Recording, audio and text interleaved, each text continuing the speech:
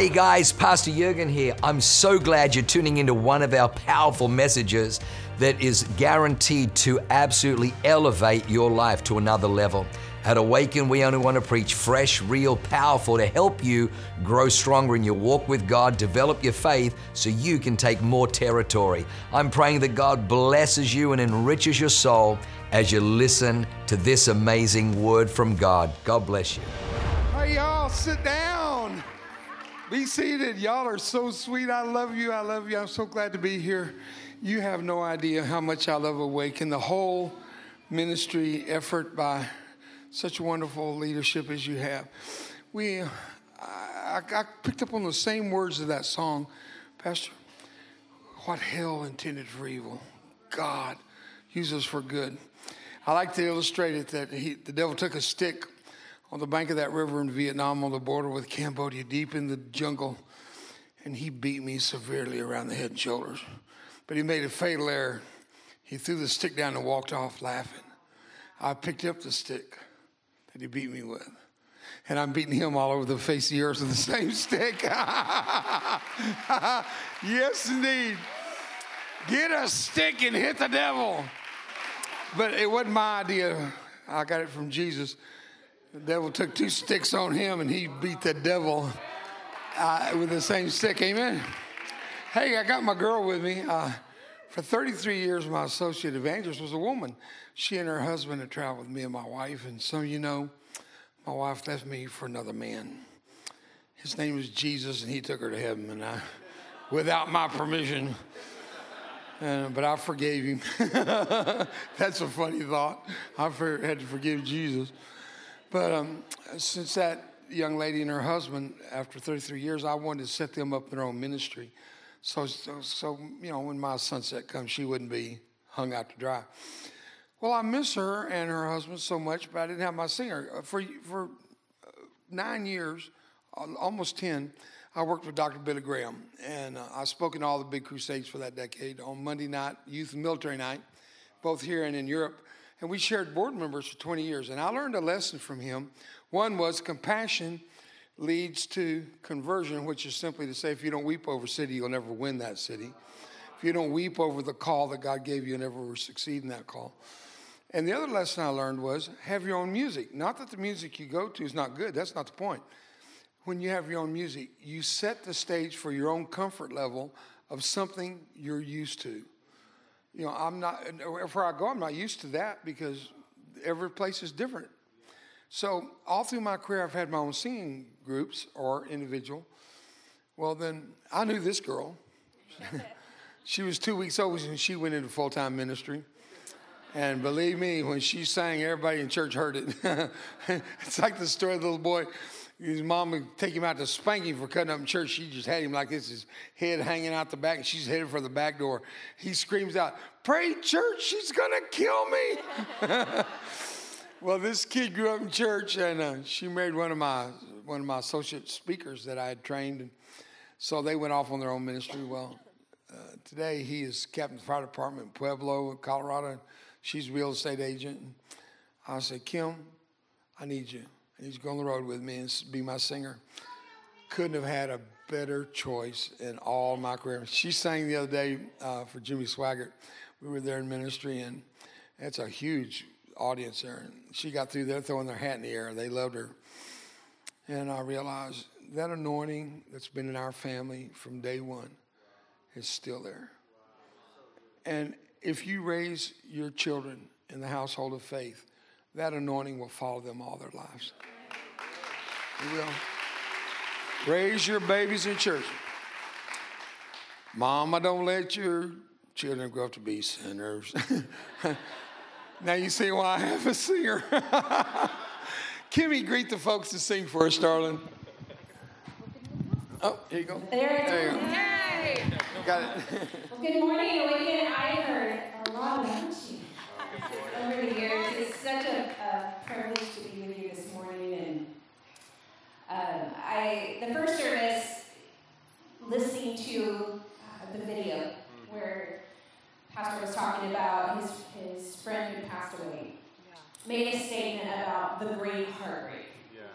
Did you hear that when he said it, with the great heartbreak? And I can guarantee you every single person sitting in here this morning has had a great hurt. Somehow, some way, through the pain of losing someone you love, transition, death, so many things in our life. Life is life, and it's hard sometimes. But it's harder when you feel alone. It's harder when you feel isolated, when you don't have someone who's watching out for you or watching over you.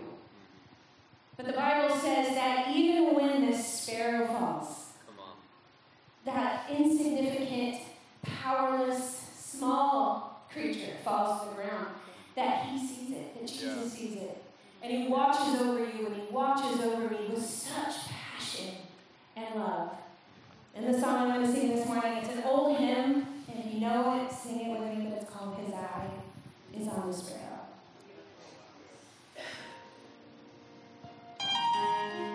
Thank you, Jesus.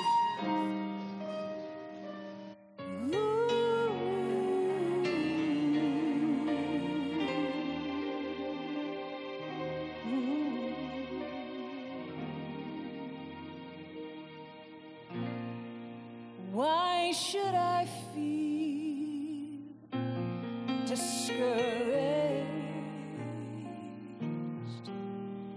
Why should the shadows come?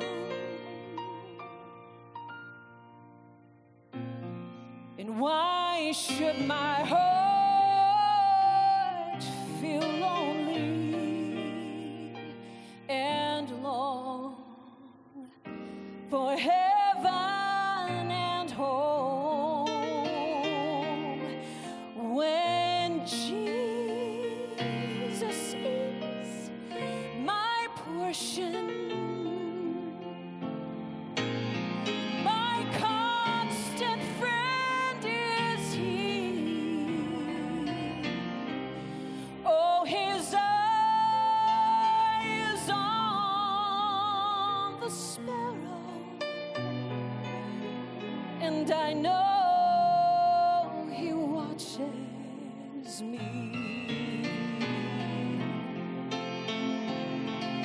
His eye is on the sparrow. I know He watches me.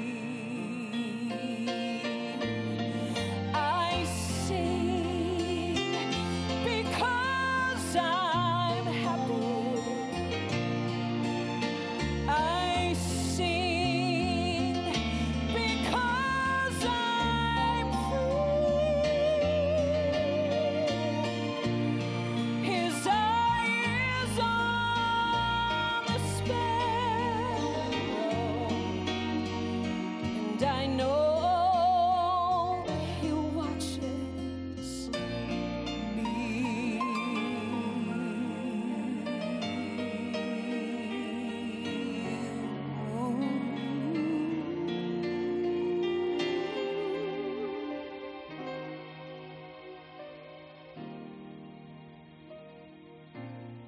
So let not your heart be troubled.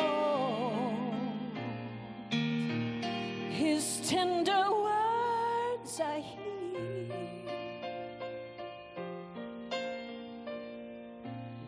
and resting on His goodness, we can lose every doubt and every fear. Though by this path He leads us, oh, but one step I may see. Oh, but His eye is on the sparrow. I know He watches me. Yes, His eye is on the sparrow. I know He watches Sing it with me, church. I sing because I'm happy. I sing because I'm free. I sing because I'm free. His eye is on the sparrow, and I know He watches me.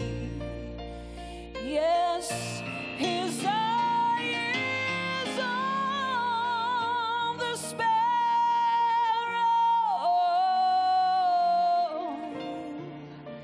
I know He watches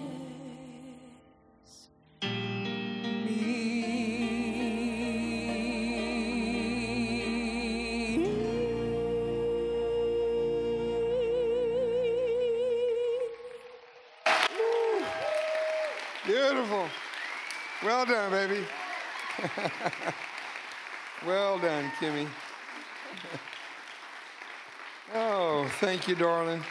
Well, now's a good time to tell you she has an album. She does this back there. I asked her to produce an album, and she put it together very quickly. And it's got songs like I Want to Know What Love Is by Foreigner. I said Journey, I think, first time. It's Foreigner. My favorite song of all time, by the way. I'm an old-time rock and roller. Y'all pray for me. But songs like that and Rescue. Also on that album is a song that my wife and I used to sing together when we start out in ministry. It's called Heaven Sounded Sweeter All the Time, Country Gospel. Well, it's Kimmy and her daughters, and I did the retake of that. And it's just beautiful. I think you'll enjoy her album. Be sure and pick one up. She always appreciates it when you pay for it. Also, her ministry, she and her husband are in charge of our ministry to our first responders, a huge ministry. Firemen and law enforcement come by the droves to our ranches, and they're in charge of the healing of these broken vessels. And I mean, it's a big, big ministry. Look at that. Isn't that a beautiful flag?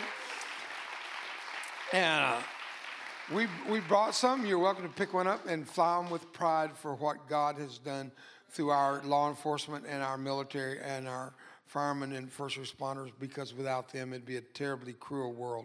It's bad enough as it is. God bless our first responders. God bless our patrolmen. Yes, our officers, our firemen. Amen. And then, let me tell you what I'm going to share with you on these products. I take no royalties. I don't take none of the money comes to me at all. So if I mention these things, don't think it's in personal gain. These products totally pay round-trip airfare, all the food, all the housing, all the training for our warriors. They've never paid a dime to come through our program. Thousands of them at our expense at $2,000 per warrior. We cover everything because of products like these. So thanks for letting me mention it. I just don't want you to think it's greed or self-gain. It's not. The only thing I gain is weight. Boy, am I good at that. A brand new book and companion book for the little one. I can't say the word. I can't say the word devotion without help. It's a mental block. And I have other words that don't come up to me. They lost it somewhere in Vietnam. You know, my face was blown off my ears over there somewhere. People say, why do you go to Vietnam? I'm looking for my ear. One I got's plastic. It falls off when I'm preaching. It did in Jamaica. I stuck it back on. They thought it was a miracle, and they all got saved. It was really good. Wait a minute. I'm trying to sell you a book. But the devotional is a companion book to Forged in Fire. And that book just came out. I think you're the fifth place I've taken it to. Brand new. And the co-author, the guy that did all my history corrections and time, place, and dates to make sure it's perfectly accurate, was Stan Corvin. He told me as we were writing this, he said, Dave, this will be the last book I ever work on. He said, I'm going to die when this is over. I said, stop that. This book's supposed to give life, not take. He said, it'll be the end. We finished the book and he died. He said, the Lord showed me this would be the last book I would do and that it would be the most important work. So in all of my presentations to him and him helped me organize everything, get it all exactly right, God gave me a friend he was a Vietnam veteran, shot down 5 times in a helicopter, survived all of them. And then gave his life at the end for a cause that he believed in. They're great books. I hope you'll pick them up. I don't mean to talk so much about them, but and then a book called War and Recovery, which was an effort on my part to take the tragedies from the battlefield and apply them, quote unquote, to the mission field. Taking a tragedy turned into triumph. The very thing you sang about, what hell tried to do, God said, I'll show you what I'll do with it. And that's that's our stick to hit the devil. And then a book called Scarred, which is autobiography, and it will give you the details of my personal experience. And it's quite an amazing book. It's a historical record of just one guy. I trained right here at NAB, Naval Amphibious Base. I was trained by the commander of SEAL Team 1 and was a brown water, black beret. You know, there's 3 units that train out there with the Navy: the special dive vehicle teams, the special boat teams, now brown water, black beret is what we used to be called, and SEAL teams. And I was assigned to SEAL Team 1 in Vietnam, and that book will reflect a lot of the work we did in the jungle, rivers, and canals at great risk. We had the highest killed in action per capita, but you can't prove it, because when your body goes down with the little boats made of fiberglass, they didn't last long. They don't recover the body. You're MIA, missing in action, even though they know you're dead. And that's corrected many, many years later, but more about that in a moment. And then finally, the most unique book I've ever done in my life, a message I preached for over 50 years called Magic Fountain. And I put it into a hardback edition. And all the graphics are hand-drawn. Not one graphic in that book is done by computer generation. Everything is hand-drawn. It's a family heirloom in the end. It's really an amazing analogy. I wrote it in the C.S. Lewis style of presentation. You'll love the story of 3 old hags. Their names are Hag number 1, Hag number 2, and Hag number 3. I thought I'd share that with you. I couldn't remember the third one, Hag number 3, but I think was her name. Come on, that was funny. I don't care who you are. You'll love the book because at the end of it, you find out which hag are you. Oh, that's a great book. Thanks, Kimmy, for your help, darling. And I think you'll enjoy all the books. So now you know you can use your credit card or your neighbor's card if you found it. Finders, keepers. That's a bad joke. But in the book of Psalms is a scripture in the 84th Psalm that I love to refer to, verses 5, 6, and 7 of the 84th Psalm. Blessed is the man whose strength is in thee, in whose heart are the ways better known to us as highways to heaven. And they passed through a valley called Baca. And in the first service, I didn't take time to develop the thought because it's more constrained knowing y'all were coming. You bunch of losers sleeping in like that on Sundays. Shame on you. But that word Baca means weeping or sorrow. So let me translate this for you into modern English, right? Blessed is the man whose strength is in God. We all figure that out. But in the heart, it's a highway, not a straight and narrow. You know, to the world, we're straight and narrow. Oh, y'all don't have any fun. No sex, no drugs, no alcohol. You don't smoke, you don't chew, and you don't go with girls that do.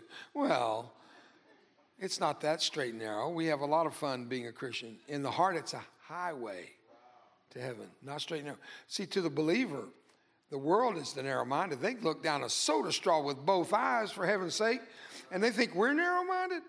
They have a lot of fun until the night is over and they're worshiping the porcelain god called toilet, bow down and throwing up their guts. The fun's over, baby. The fun's over, isn't it? But with Jesus, it's just getting started. These are good times, man. So I'm glad I know the Lord. So, but we passed through a valley called weeping. That's what Baca means, sorrow, great sorrow and weeping. You don't have to go far. You guys built a church right in the middle of the weeping of El Cajon, the brokenness. And you have changed an entire community.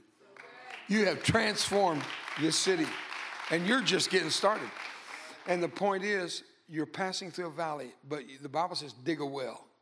Make it a place of springs, I think is a revised version. So you dig a well. Sometimes you don't get to drink from the water of the well you dig, but the rain comes and fills the pool. Somebody coming along behind you gets to drink from the water in the valley of brokenness and sorrow. In other words, we are supposed to leave the world a better place than we're in. When we consider others more valuable than ourselves. I hope you're listening. Because the gospel is not all about me. It's about others. The Bible even teaches us, consider others' needs greater than your own. Think about what I'm saying. And I hope today, as I share my experience with you, that you'll pick up on what others have meant to me, because the problem with the self-made man is, you know what the problem with the self-made man is? He worships his creator. It's called humanism. When you worship yourself, you created yourself, so you're your own God.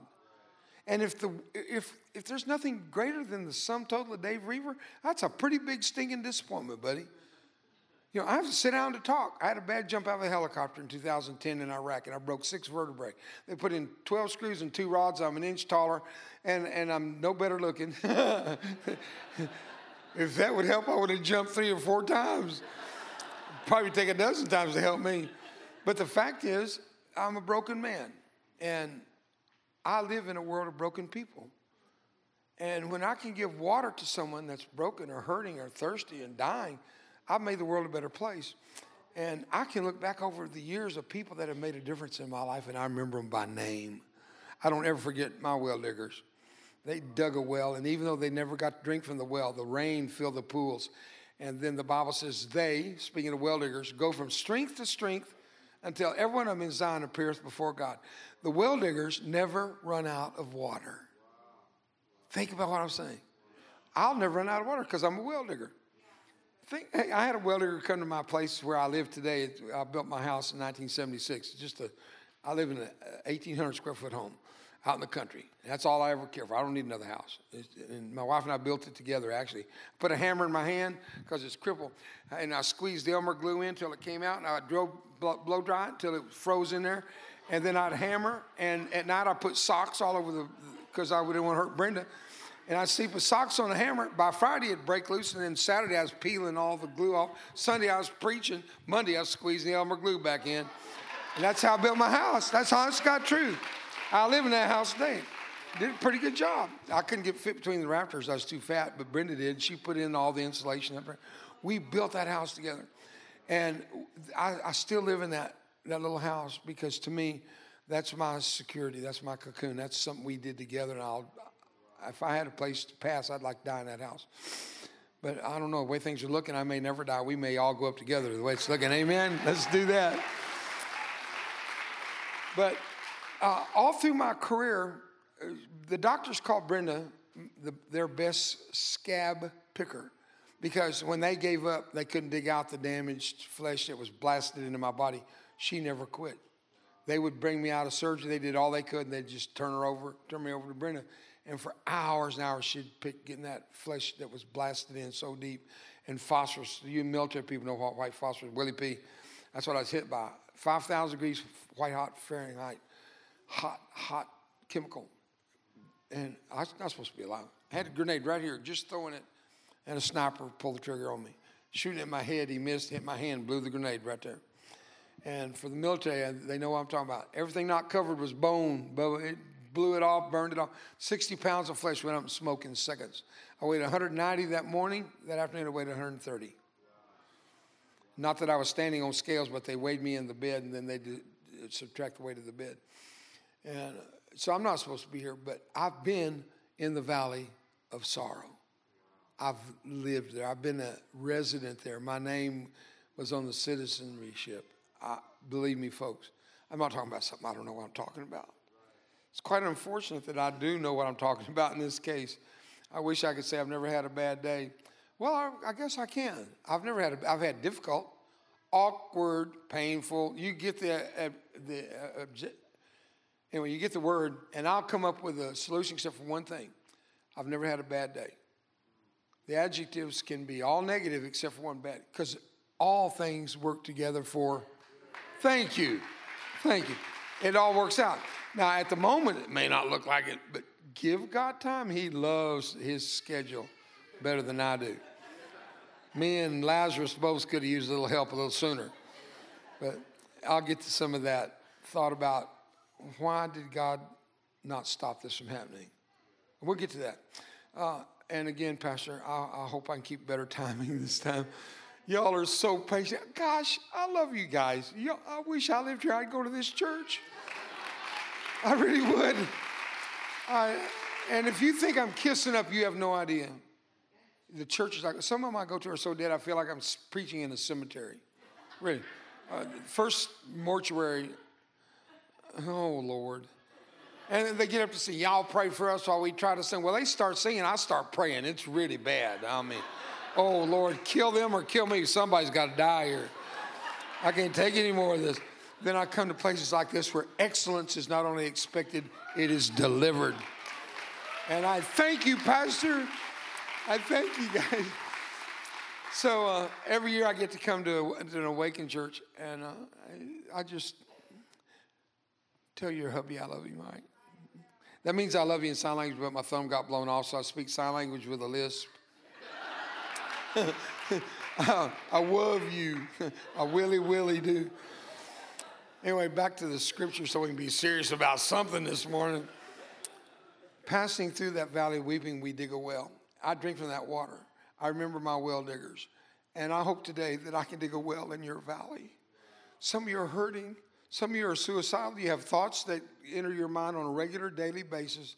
What would it be like if you didn't exist anymore? And how can you make that happen? Let me tell you something. You don't want to take your life. You don't want to do that. I've been there. I know the feeling. I just tell you, suicide's not the solution. Jesus is still the answer, and I'll prove that before I'm over with. You'll see. Well, I ended up that I was a Bible college student, and I got drafted because my grades were so bad. I'm flunking out of Bible college. Lord help me. I'm a preacher's kid. I knew more about the Bible than most of my professors, but I didn't care. I was working at General Dynamics. I was building the F-111 fighter bomber. I made more money than the college president. That's the truth. And I'm a freshman. So it kind of destroyed my yearning for development of my mind and knowledge when my college president didn't make as much money as I did. And my priorities were so out of kilt. And I was making money and taking care of my little wife, paid my school bill off in 30 days, my friend. Big money. I was working holidays and getting triple pay for holidays, making money. And I got this little notice, go take a physical. I got this rich uncle. His name is Sam. He said, I'll pay all the bills, you just come.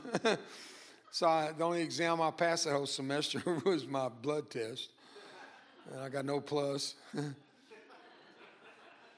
Oh, come on, you got that. Some of you cracked a smile. I got you. I got to feel you. And so they told me I was going to be inducted in the Army. And I went out and joined the Navy so I wouldn't get hurt serving in the military. I got up one morning and had a bad decade. Yeah, I ended up in the Navy right here at NAB. And I mentioned that earlier, but it's important for you to know that I'm familiar with this community. They still call me back when they get a new boat out there that's pretty high-speed boat. They don't have coxswain, they don't have wheels anymore, called steering wheel. They got joystick, which is a lot of fun. Back to reality now. On July the 26th, 1969, yes, I know some of you think that's right after the War of 1812. Youth is wasted on the young. I'm 76 years old, going on 50, and feel good about life. Even though I can walk well, I'm still very active. They send me to Saudi Arabia, Kuwait, Oman, Qatar, UAE, Afghanistan, Iraq, Syria, Bosnia, Kosovo, North Africa, South Korea, China, Japan, Okinawa, Vietnam. I just came back to Vietnam. I was there for 10 days and came to here. But I'm over the jet lag. I'm good. And but they sent me because I contracted the Department of Defense as a resiliency trainer in the Comprehensive Soldier Fitness Program for all branches of the military. So I'm very active and travel all the time, all over the world. And I love my job because I'm working with people I love the most, my military friends. I'm trying to give back something that was given to me, a drink of water from the well. That's what I'm doing. And there's nothing I've ever done in my life that means more to me than to be able to walk up to some guy that's going through the darkest time of his life, lost his wife, lost his integrity, lost his future, feels like there's nothing to live for. Not only bring him through a dark time, but introduce him to Jesus and see his life transform. He gets his wife back, gets his children back. You know, he gets his truck back, gets his dog back. Sounds like backmasking of a country song, doesn't it? So God had a plan for my life, but it had to develop. And whenever I asked her to marry me, she was 13. She slapped me. She said, I'm only 13. I said, but you have the body of a 14-year-old. And she slapped me again. Her dad said I couldn't marry her until she graduated. His name was Smith N. Wesson. Ooh, he's a rough guy. So I listened to him. And she graduated a few days later. We got married. And I'm standing at the gate to get on the airplane at Love Field in Dallas, Texas, to go to Vietnam. And she said, Davy, are you coming back? Boy, that hit. And I just blurted out, I'll be back without a scar. What? I could have just said, I'll be back. Then I could be your governor. You got to think about that, but I think it's funny. You could use one right now, I'll tell you that. Oh. So I knew when I said it, I made a promise I couldn't keep. Because we had, as I mentioned, I think I mentioned earlier, we had the highest KIA because they didn't retrieve. They don't retrieve the body. You're not KIA, you're MIA until they get your body. And I walked away wondering what would happen if that was the last time I ever kissed her. And to this day, I can still taste the salt of her tears on my lips. And I miss her. I want her back. But it didn't work that way. And I'm okay. I'm allergic to your carpet. You got me in the first service. Do y'all do something about this carpet? It's in the same building that's in the other Awakened church. Y'all are killing me. Oh, Lord. And I lasted 8 months. And I was injured twice, 3 days apart. And first injury was relatively minor. Most people would have gotten off the river or off what they call now outside the wire. I wouldn't have gone outside the wire again probably for 30 days, but there was no one to replace me. 3 days later, I'm back with a patch over my eye, and my mouth is stitched up where a piece of shrapnel went through my cheek, and I'm back on the river 3 days later. At the same exact place that I took that hit, 3 days later, I was hit by the sniper, and my life would change forever. I couldn't get over the second hit. I've had 62 operations since that day. I was in the hospital a year and 2 months. If I could turn the clock back, people said, you'd do it again, wouldn't you? I said, the grenade blew beside my head, but you got the brain damage. Do it again. Are you crazy? Do it again. Are you out of your mind? Woo. If I known it was going to hurt this much, I wouldn't have done it the first time. But the key words are, if I had known. See, we don't know. I don't know tomorrow. I never dreamed I could ever be hurt worse than a grenade blown beside my head until they told me. You better check on your wife now. The last thing she said to me was, oh, Davy, I love you so much. I'd heard that once before. When I came to out of a coma, she said, oh, Davy, I love you so much. Welcome home, she said. Well, the welcome home is yet to come, but it's coming. And I'm good with that. I just wish he'd have checked with me before he took her. I had to forgive Jesus. Did you hear what I said? Sometimes we have to forgive God. Actually, if we substitute the word forgive for trust, sometimes we have to trust God. It makes it a lot easier to forgive. So I kissed her goodbye, went to war, and then the second hit would be so violent that they had to fly in a helicopter to pick me up. They thought I was dead. I jumped off the little river boats made of fiberglass, and I ended up in the water, but I was still burning because, asking military here, phosphorus burns in water. You can't extinguish it. It has to burn itself out. The byproduct of burning phosphorus is oxygen. Then it consumes the oxygen.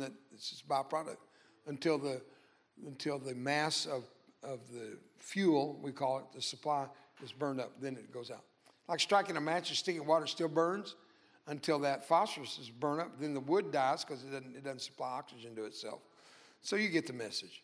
I'm on fire in the water. My skin's all around me. I was beside myself. Now that right there is hilarious. I need to pull myself together. Oh, thank you for laughing, because sometimes it gets a little too serious.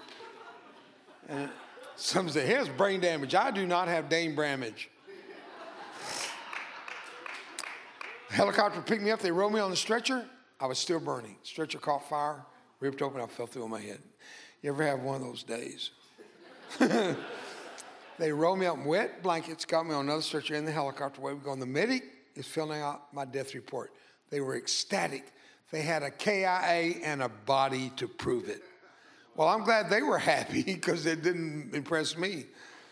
And the shock wore off in that helicopter. Up from the explosion till swimming across the river, laying there, falling over backwards when I saw the damage and blood squirting out and I could see my heart beating. I was overwhelmed.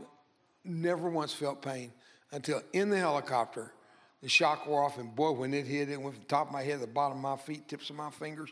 Then it came back and started over again. Then it come back and start over again. It was waves of inexplicable pain. I thought it would never get worse than this, but it did. And when that pain hit, I screamed out, medic, and I could barely get words out because a hole burned through my chest. I was breathing through a hole in my throat, but enough squeaked out through my swollen tongue because I had a mouth full of fire. And I just squeaked out, medic. He thought the dead came to life. He jumped, papers went out the door, so they were both open. It was July's hot. He thought the dead came to life. Pilot lost control. We're dropping like a rock, and I thought, oh, Lord, we're going to crash, and I'll be the only survivor.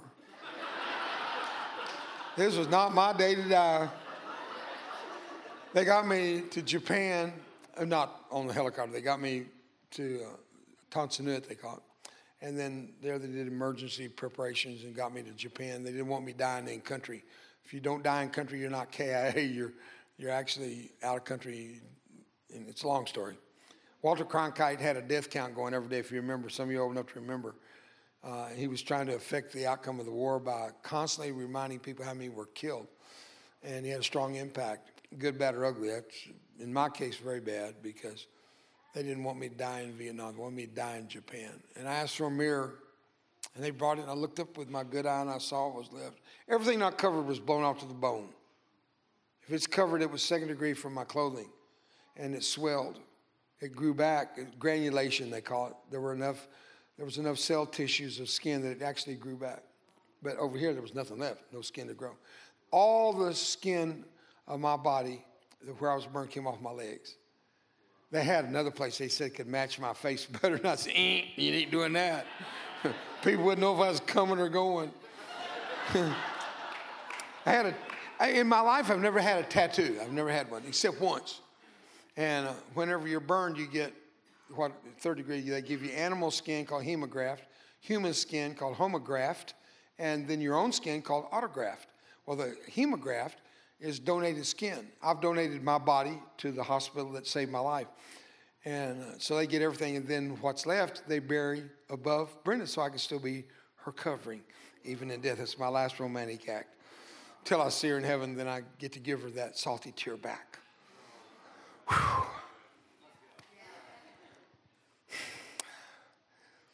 I'm okay. Sorry.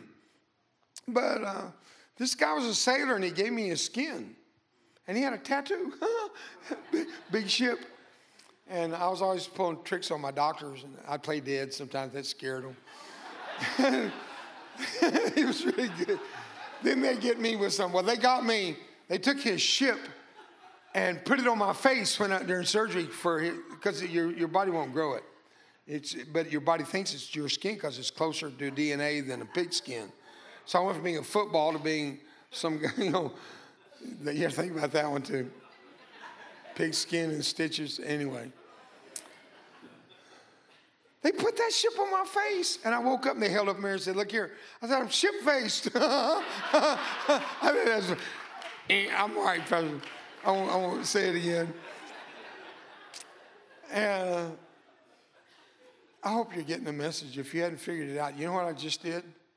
I took a story of great pain and sorrow, and we're laughing our heads off. We're drinking from the water of hope and health and happiness. Merry heart does better than medicine.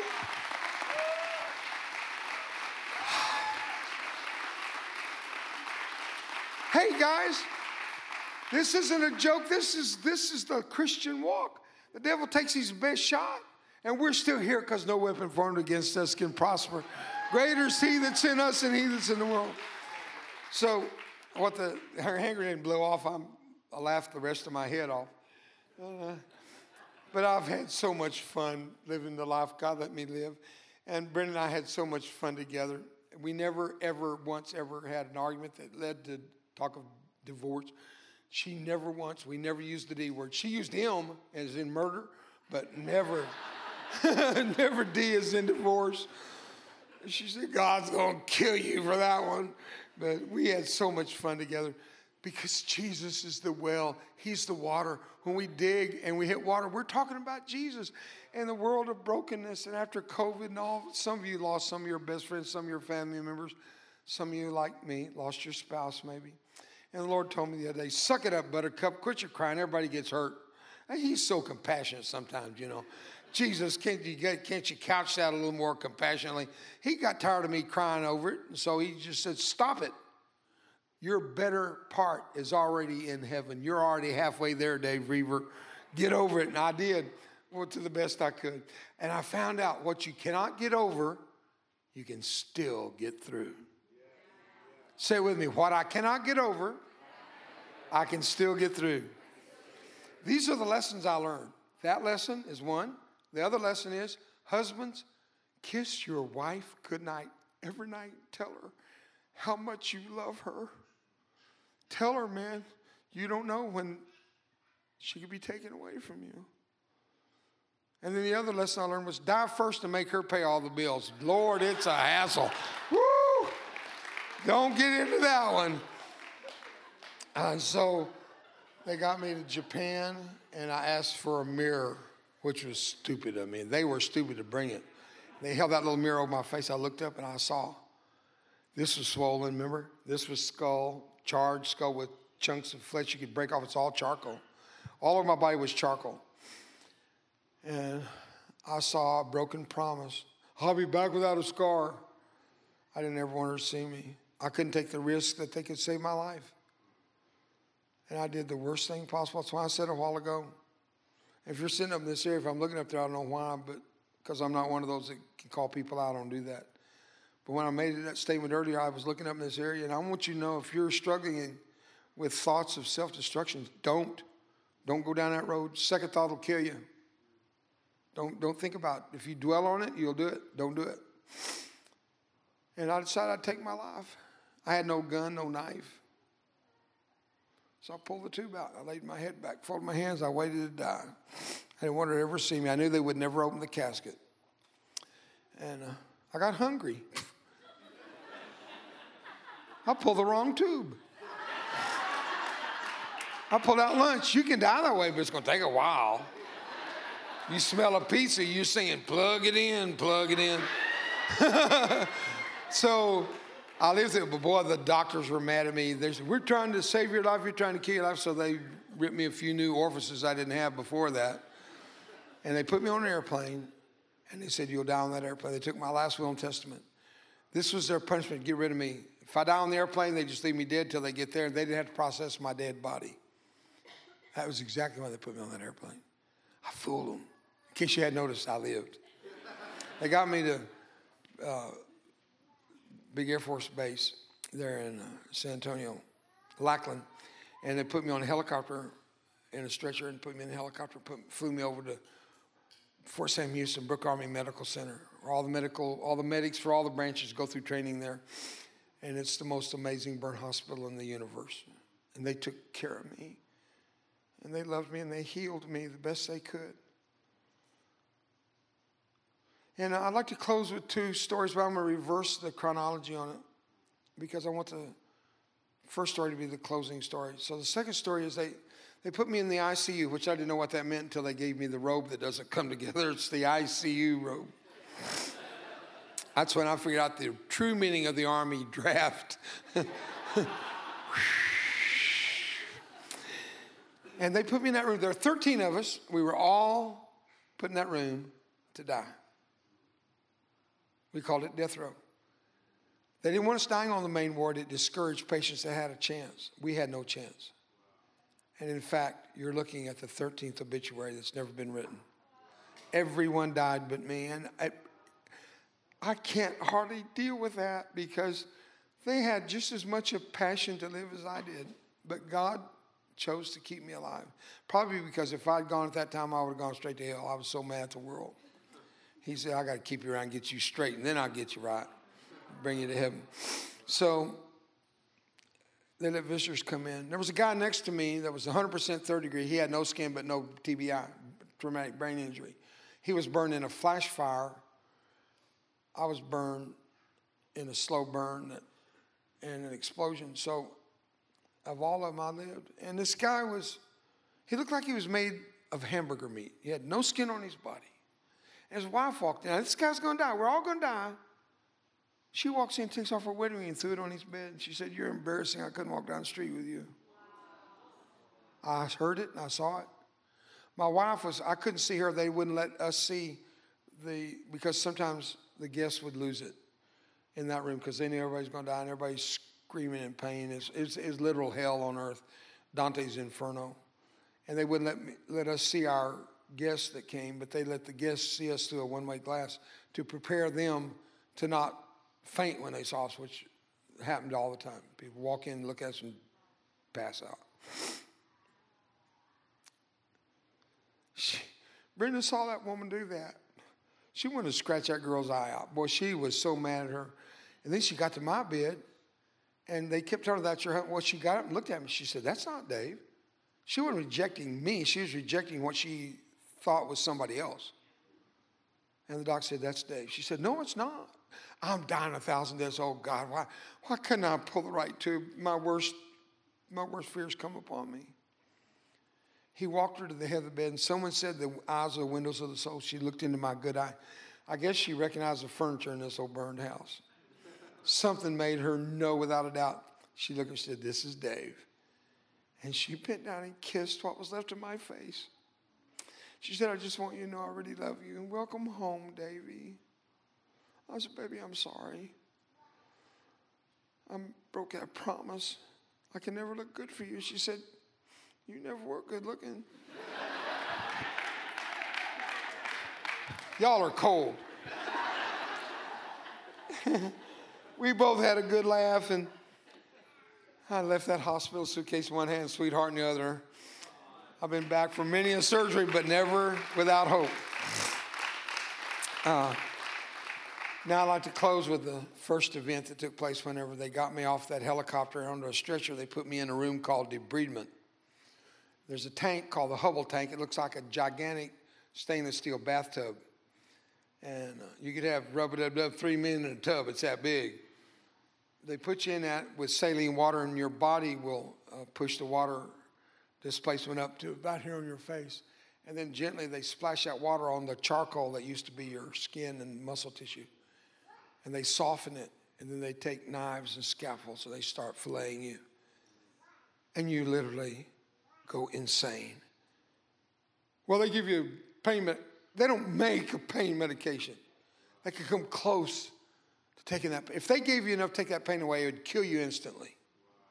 In fact, there's a story in yesterday's news of a man got mad at his girlfriend, threw gasoline on her, struck a match, set her on fire. She lived long enough to testify in court by video that he murdered her, and then she died after that testimony. And she tried to describe being burned, but there's just no words. There's no words. And they can only do it for about 120 seconds, 2 minutes, and you go crazy. I reached up, and even though my thumb was gone at that point, they made this later out of my hip. I don't suck my hip, I'll tell you that. Now that's funny too. I reached up with 4 fingers tangled in that girl's hair. There were 6 of them working on me. I flipped that girl in the tank and had her face in the water. I was trying to kill her. I thought she was trying to kill me. The pain was horrible. I held her face in that water. They had her out. My skin's in her hair. I looked up. I was so embarrassed. I couldn't find words. I couldn't speak. They said, I think he's had enough. Then I repeated finally what they said. I think he's had enough. Then I added in my native tongue, no mas, no mas. My first language was Spanish. When I was born, my mom almost died. She never did recover, and it cost her her life. I cost my mom her life. I was raised by a Mexican nanny.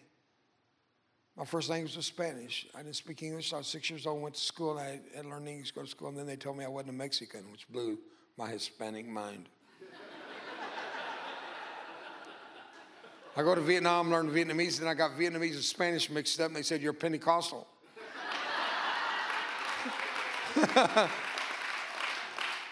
When I speak, God has to have a translator. What do you say?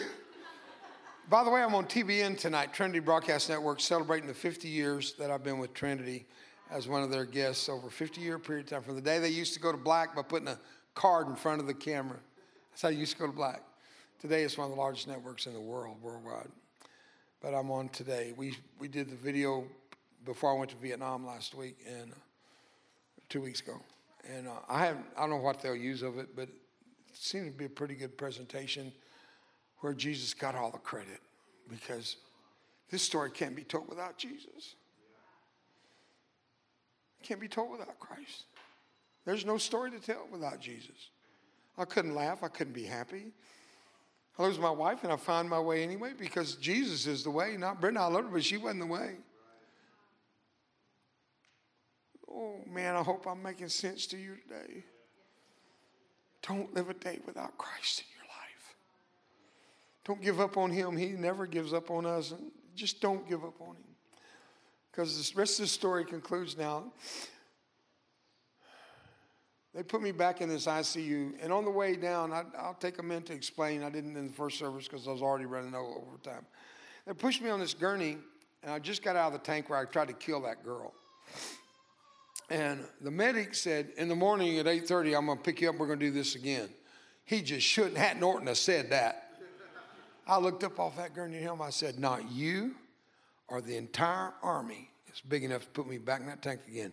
Now, doesn't that sound like a lot of bravado? The truth is, I was still master of my own destiny. I was a self-made man. I wanted to kill myself in Japan. I failed, but I could still kill myself. Would they put a dead man in that tank? There wasn't an army big enough. No one would put me in that tank as a dead man.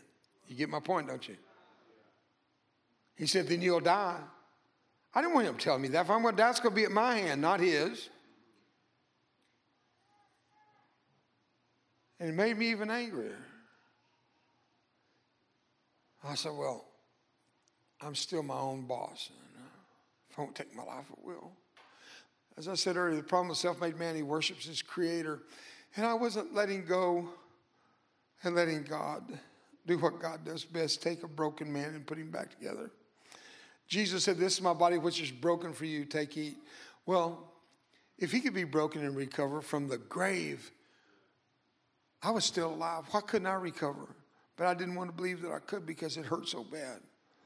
They got me down and put me in my bed. Next morning, 8:30, I heard that gurney come, had a wobbly wheel like a Walmart shopping cart. You could hear it. Clack, clack, clack, and that made me mad. I didn't want to hear that. And they rolled the thing up beside my bed, but they forgot to lock the wheels. When they swung me over, it separated, and the guys trying to catch the bed and hold on to me dropped me. And my feet went down between the bed, and bam, my feet hit. It jarred my mutilated body so bad it hurt, like somebody just beat me up with a ball bat.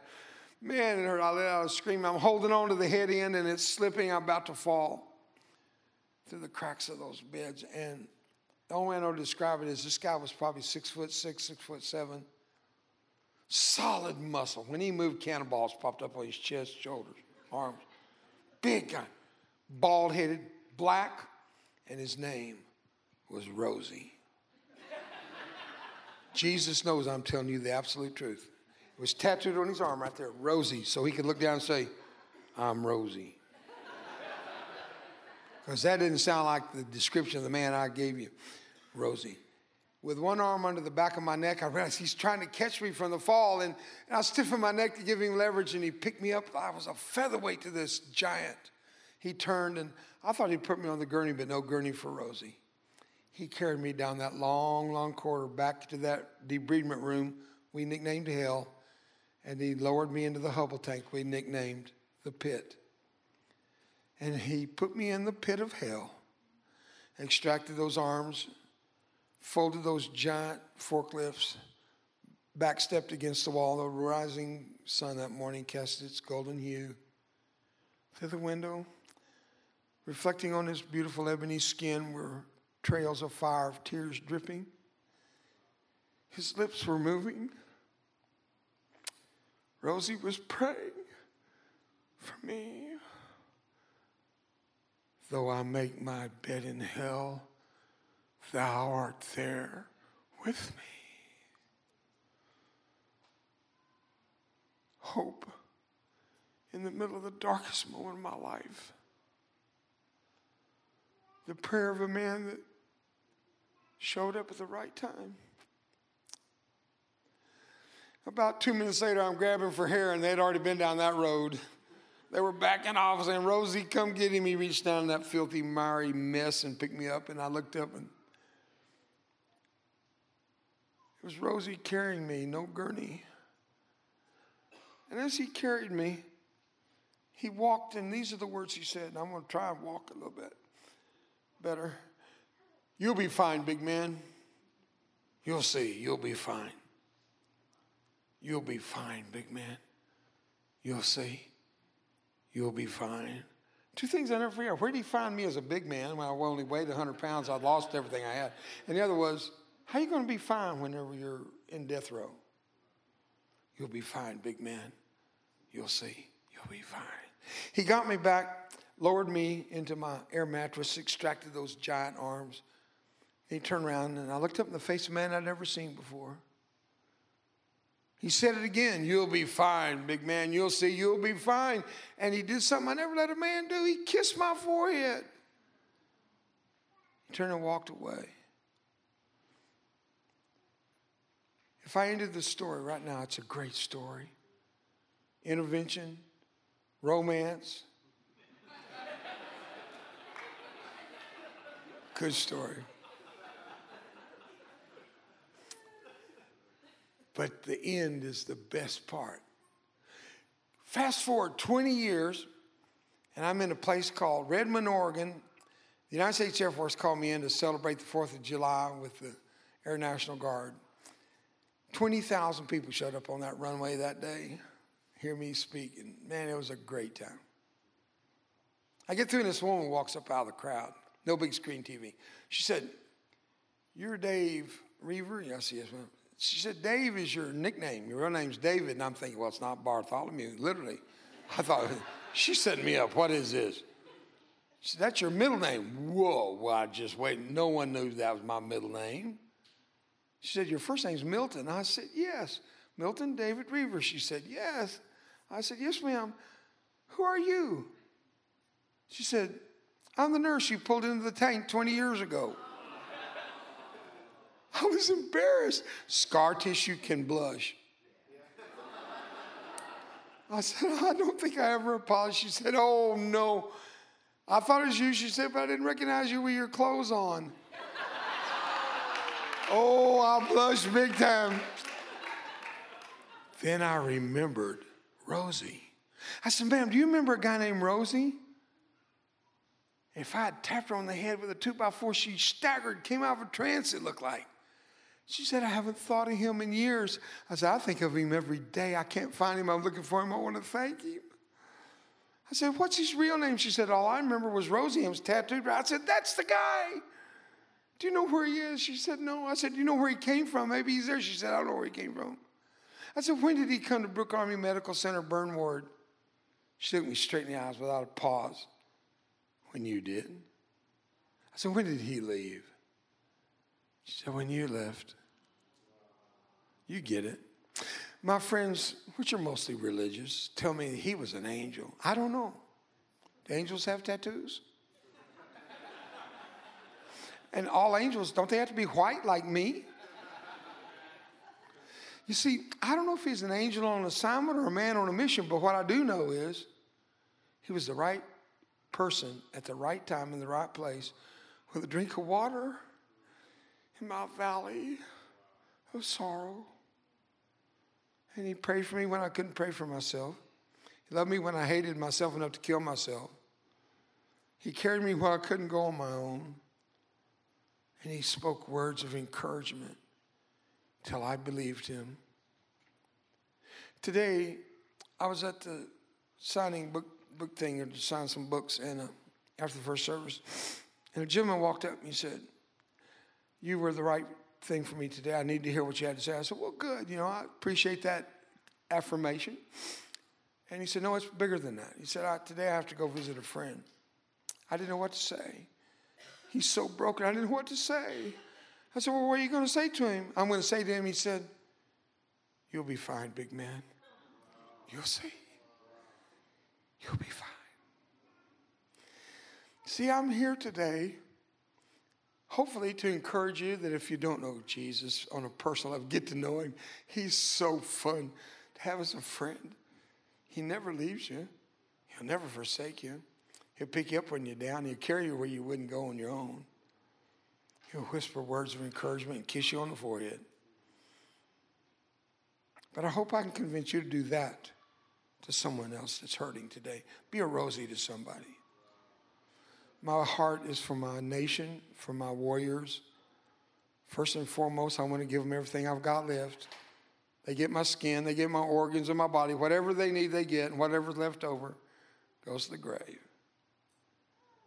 But I want you to see a little 3-minute-second video. You'll see what I do for my country today. Nathan Hale had but one life to give, and he regretted that. He said, I wish I had more than one life to give my country. He regretted that. I got to give my life, as it were, in Vietnam, and for all practical purposes, I lost everything I'd ever owned in my life that day, except my wife, my life, my love for God. Everything else was stripped away.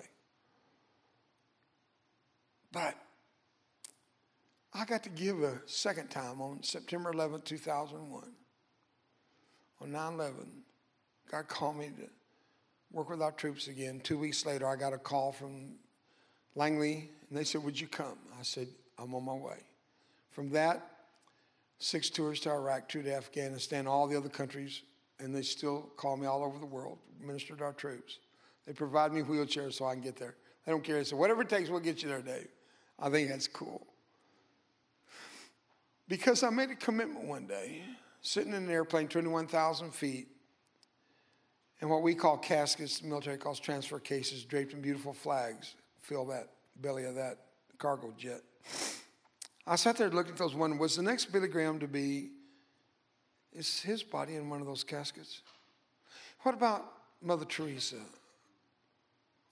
Who's going to take her place one day? Was the nurse killed in Balad? Is she in one of those boxes? We don't know.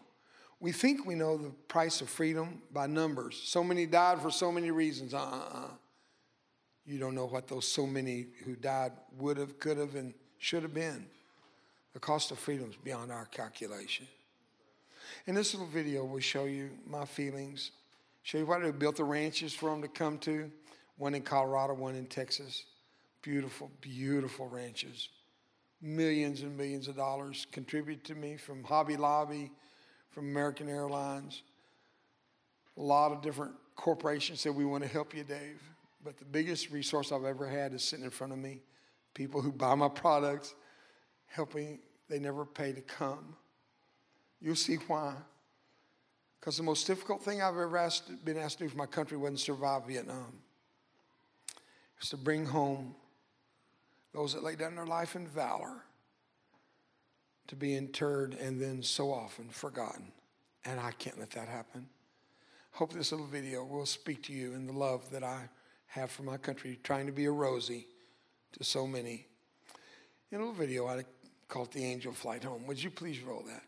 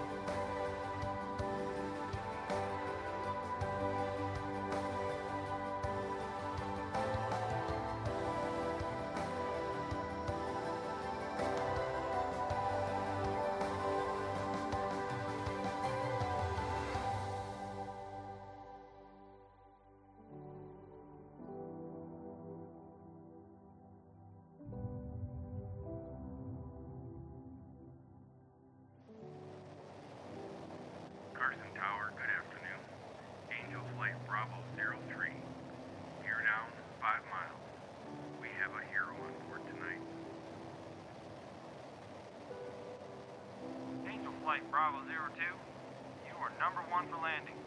Welcome home.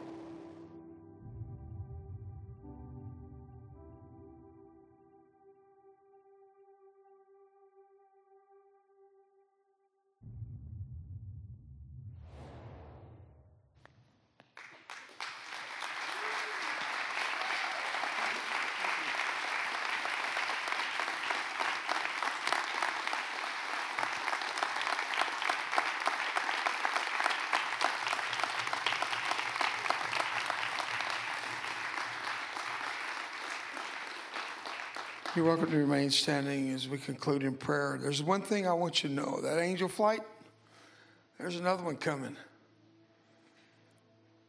The ticket, your ticket with your name on it, has already been bought and paid for. The question is, did you get your boarding pass? Have you accepted the gift of God through Jesus, his son? He's your ticket. He's your ride home, buddy. In our ministry to our warriors throughout the military, we're known to have huge success in restoration of broken marriages. Thousands of troops have come through our program, but the ones that seem to get the best of our best is when those marriages that are going through divorce and separation are restored. And at the end of the program, for day after day after day of digging and healing and amazing intervention in their lives, they renew their vows. We're going to renew our vows in a quick prayer together, but I want you to do what I do. Return to your first love, they call it in the Bible. Let's renew our vows. But the reason I'm doing this is to make this as easy as possible for some of you who would feel like you're singing solo in a choir. If you were asked to come forward and sing or promote this image of giving your heart to Christ for numbers' sake, I'm not interested in numbers. I'm interested in you. I want you to have an opportunity to make a confession of your life, your brokenness, your hurt, your healing. I want you to confess all the good, bad, and the ugly. And make vows as we renew ours. And welcome to the family of God in your new awakening. Amen. Let's do this together out loud. You don't have to close your eyes. You don't have to bow your eyes and close your head. Let's pray this prayer together. Are you ready? Lord Jesus, thank you. You gave yourself for me. Then you gave yourself to me. You died for my sins. Then you arose from the dead to live in me. I receive you today as my Lord and Savior. I ask you to forgive me of all my sins. I was born in that stuff. And I'm going to be free now because of you, Lord. You stepped in like Rosie. You gave me hope again. And I received that. And by faith, I'm born again. Right here, right now. And I'm not going to sin anymore. Oops. I'm going to try not to sin anymore. But if I do, but I won't, but if, I'm just saying, I won't, but if I did by accident, I have an advocate with the Father. My lawyer in heaven, my barrister himself. Barrister means lawyer. Thank you, Jesus. I will never lose hope, and I'll follow you the rest of my life. Let's celebrate. Amen. Thank you, Jesus. Woo. That's what I'm talking about. Wow, what an amazing word. I hope you enjoyed that as much as I did. Hey, listen, for more information about our church, go to www.awakenchurch.com or subscribe to our YouTube channel if you haven't already, and download our app. It is amazing. It is chock full of incredible messages, information about upcoming events, and you can even support our ministry if you feel so inclined. We loved having you with us today. We look forward to seeing you again. God bless you. Live a life that is transformative. Bye for now.